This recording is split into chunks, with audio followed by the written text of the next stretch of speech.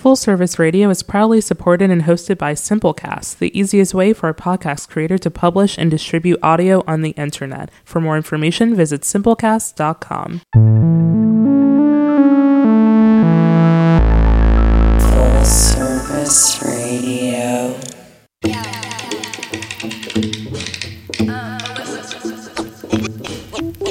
My name is Danielle Vogel, and you're listening to Everyday Enviro on Full Service Radio, a show about the little things you can do to minimize your personal carbon footprint. This show is all about empowering you to take control of the pace of environmental progress you're making just by being a little bit more mindful about the way you eat, drink, shop, and think. If fighting climate change is something that's important to you, or possibly just something you're curious to learn more about, please consider subscribing to Everyday Enviro wherever you get your podcasts.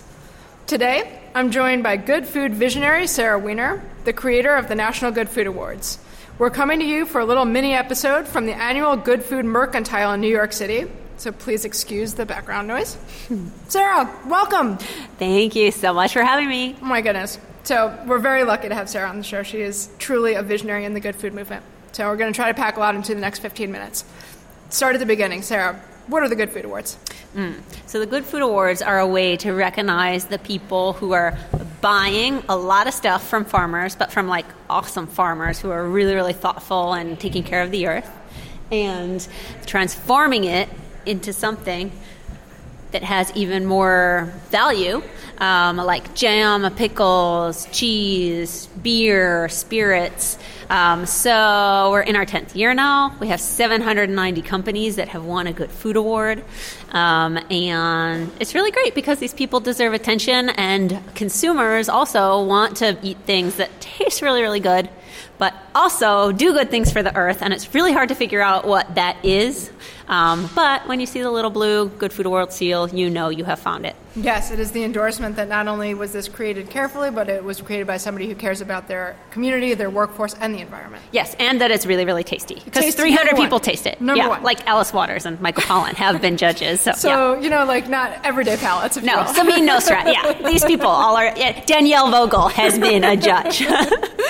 So what motivated you to create the Good Food Awards? Well, it was kind of the confluence of two lovely experiences. So the first one, Slow Food Nation, 2008, San Francisco, big project, 85,000 people, Alice Waters' idea. I helped her with this project, and my main part was working with like the value-added food producers, the kind of people we now call food crafters, the same kind of people that win Good Food Awards.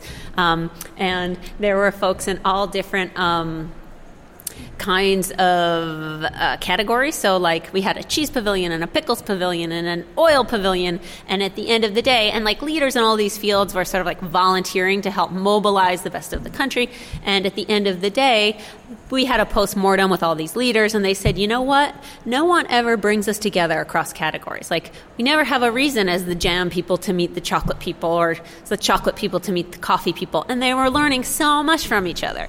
So they were like, we would love to do another project, you know, that has some kind of the same feel where we're working with each other instead of like siloed. So I was thinking about that. Was in England, met a grocer. He was real friendly. He had a beautiful little shop. I was looking at his shelves, saw a jar with a little gold sticker that said Great Taste Award winner. He saw me eyeing it, and he was like, oh yeah, if it's like a Great Taste Award winner, it flies off the shelf. So I thought, well, this may be a way. Yes, well, duh. Like, let's use that power of the best for the good people. So brought it kind of together. So you mentioned that these crafters wanted a chance to collaborate. Have there been any collaborations that have come out of the Good Food Awards? Yeah. So many. One of the latest that I heard of is Smoking Goose, which is this beautiful charcuterie shop out in Indianapolis. Is collaborating with Lady Edison Ham, which is another beautiful charcuterie maker, like traditional Southern hams, but with like really, really good pork. And then North Carolina. Anyway, they're making like Lady Goose charcuterie. Like, oh, that's adorable. Yeah, isn't that adorable? So it's like a collab line. Yes, they're that's making awesome. like collab charcuterie. I love that. I know. My personal favorite is Lindera Farms Vinegar out of Virginia, met up with J.Q. Dickinson Salts out of West Virginia, and they created a vinaigrette together. Oh. And, yeah, so Daniel from Lindera Farms had never done anything other than, I hate to minimize because his vinegars are spectacular, but he had only done straight line vinegars, and now he has a value-added product that is the result of a collaboration, and the two of them met because they were tabling next to each other at the Good Food Awards. That is so cool. So cool. All right, so Sarah, I know you're in the middle of a very busy day. You're hosting the Good Food Mercantile, so let's get right to it. So today we're going to be discussing the economics of the good food movement, a topic on which you have done a lot of critical thinking, and so I'm excited to get your thoughts. So let's start by defining the term good food. What do those words mean to you?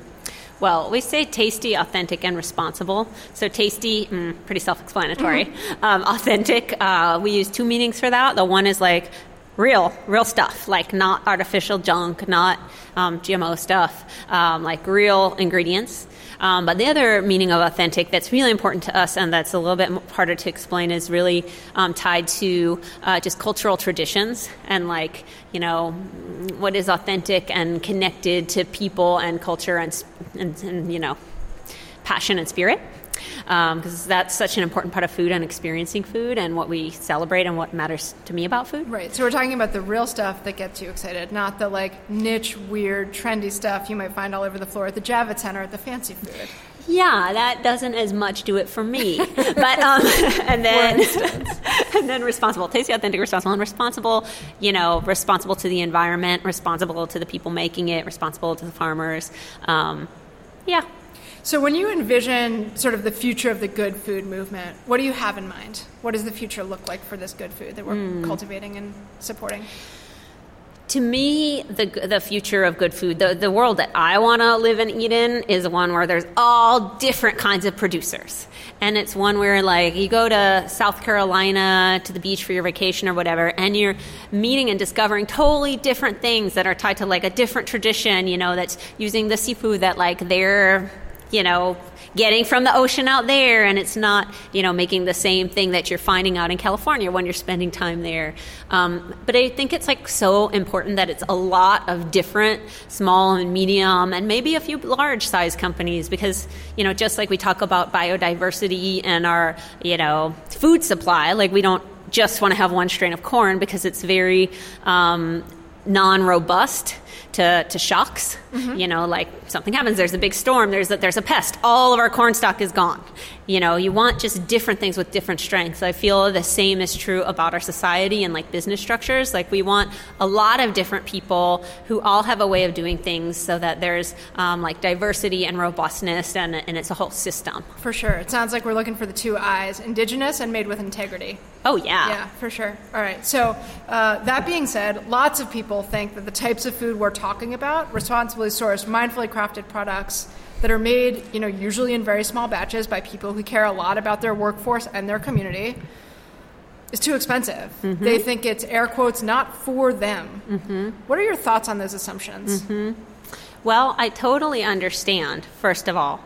And second of all, I think it's exactly what we need to address head on as a food movement to move forward. And as a society, like Americans pay less as a percentage of their total income than any other, first world country in the whole world. Yeah.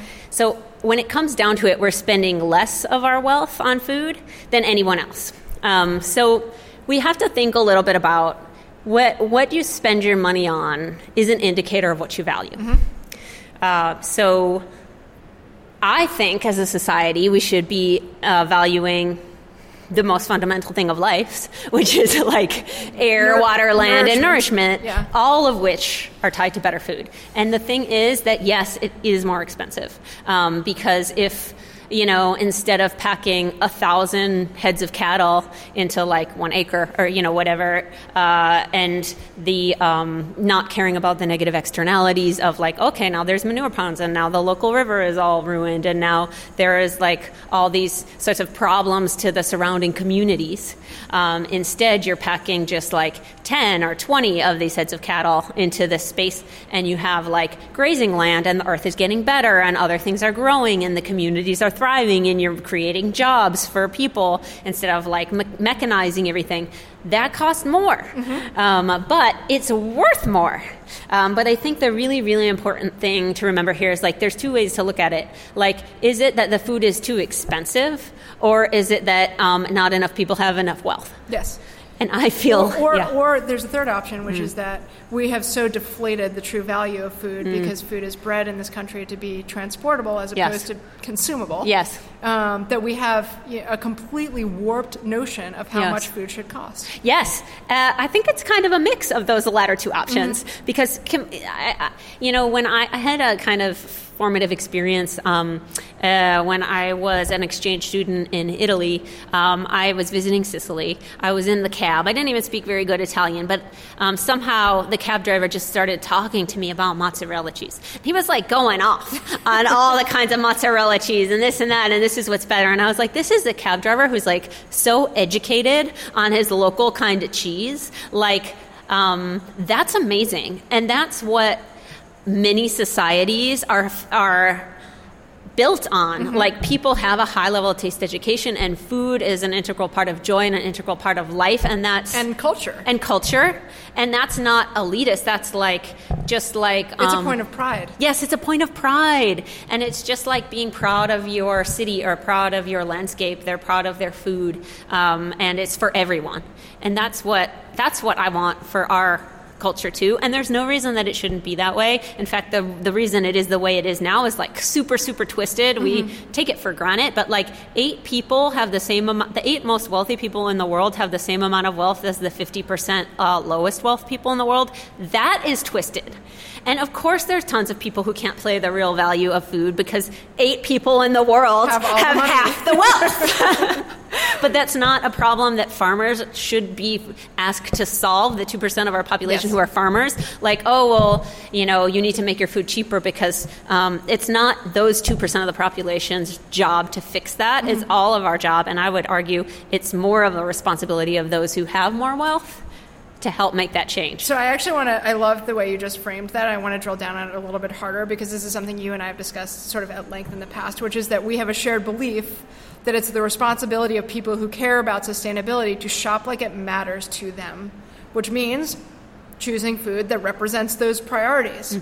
So can you kind of share your thoughts on that? Sure.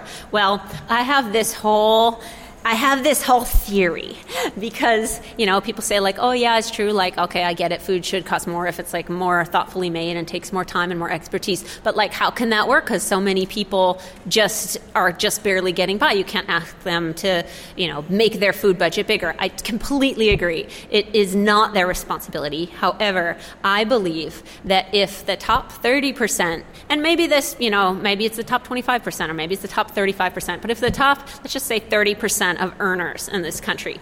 These are people who are making $60,000, $70,000 and up a year. Take it upon themselves to buy more aligned with their values, more organic, more sustainable, more from companies that are paying living wages. Then suddenly, instead of 5 or 6% of the food budget of the country going towards these like good companies, suddenly you have 25 or 30 or 35%. That's like 700% like increase in the demand for good stuff. That's 700% of stuff being diverted from the industrial food system to the good food system. Big companies are going to massively respond. Like, they're responding when it's increasing, right now the demand for organics is a perfect example. Exactly. Like, companies are buying up little companies like Kellogg's and, General Mills are... Walmart. Yes.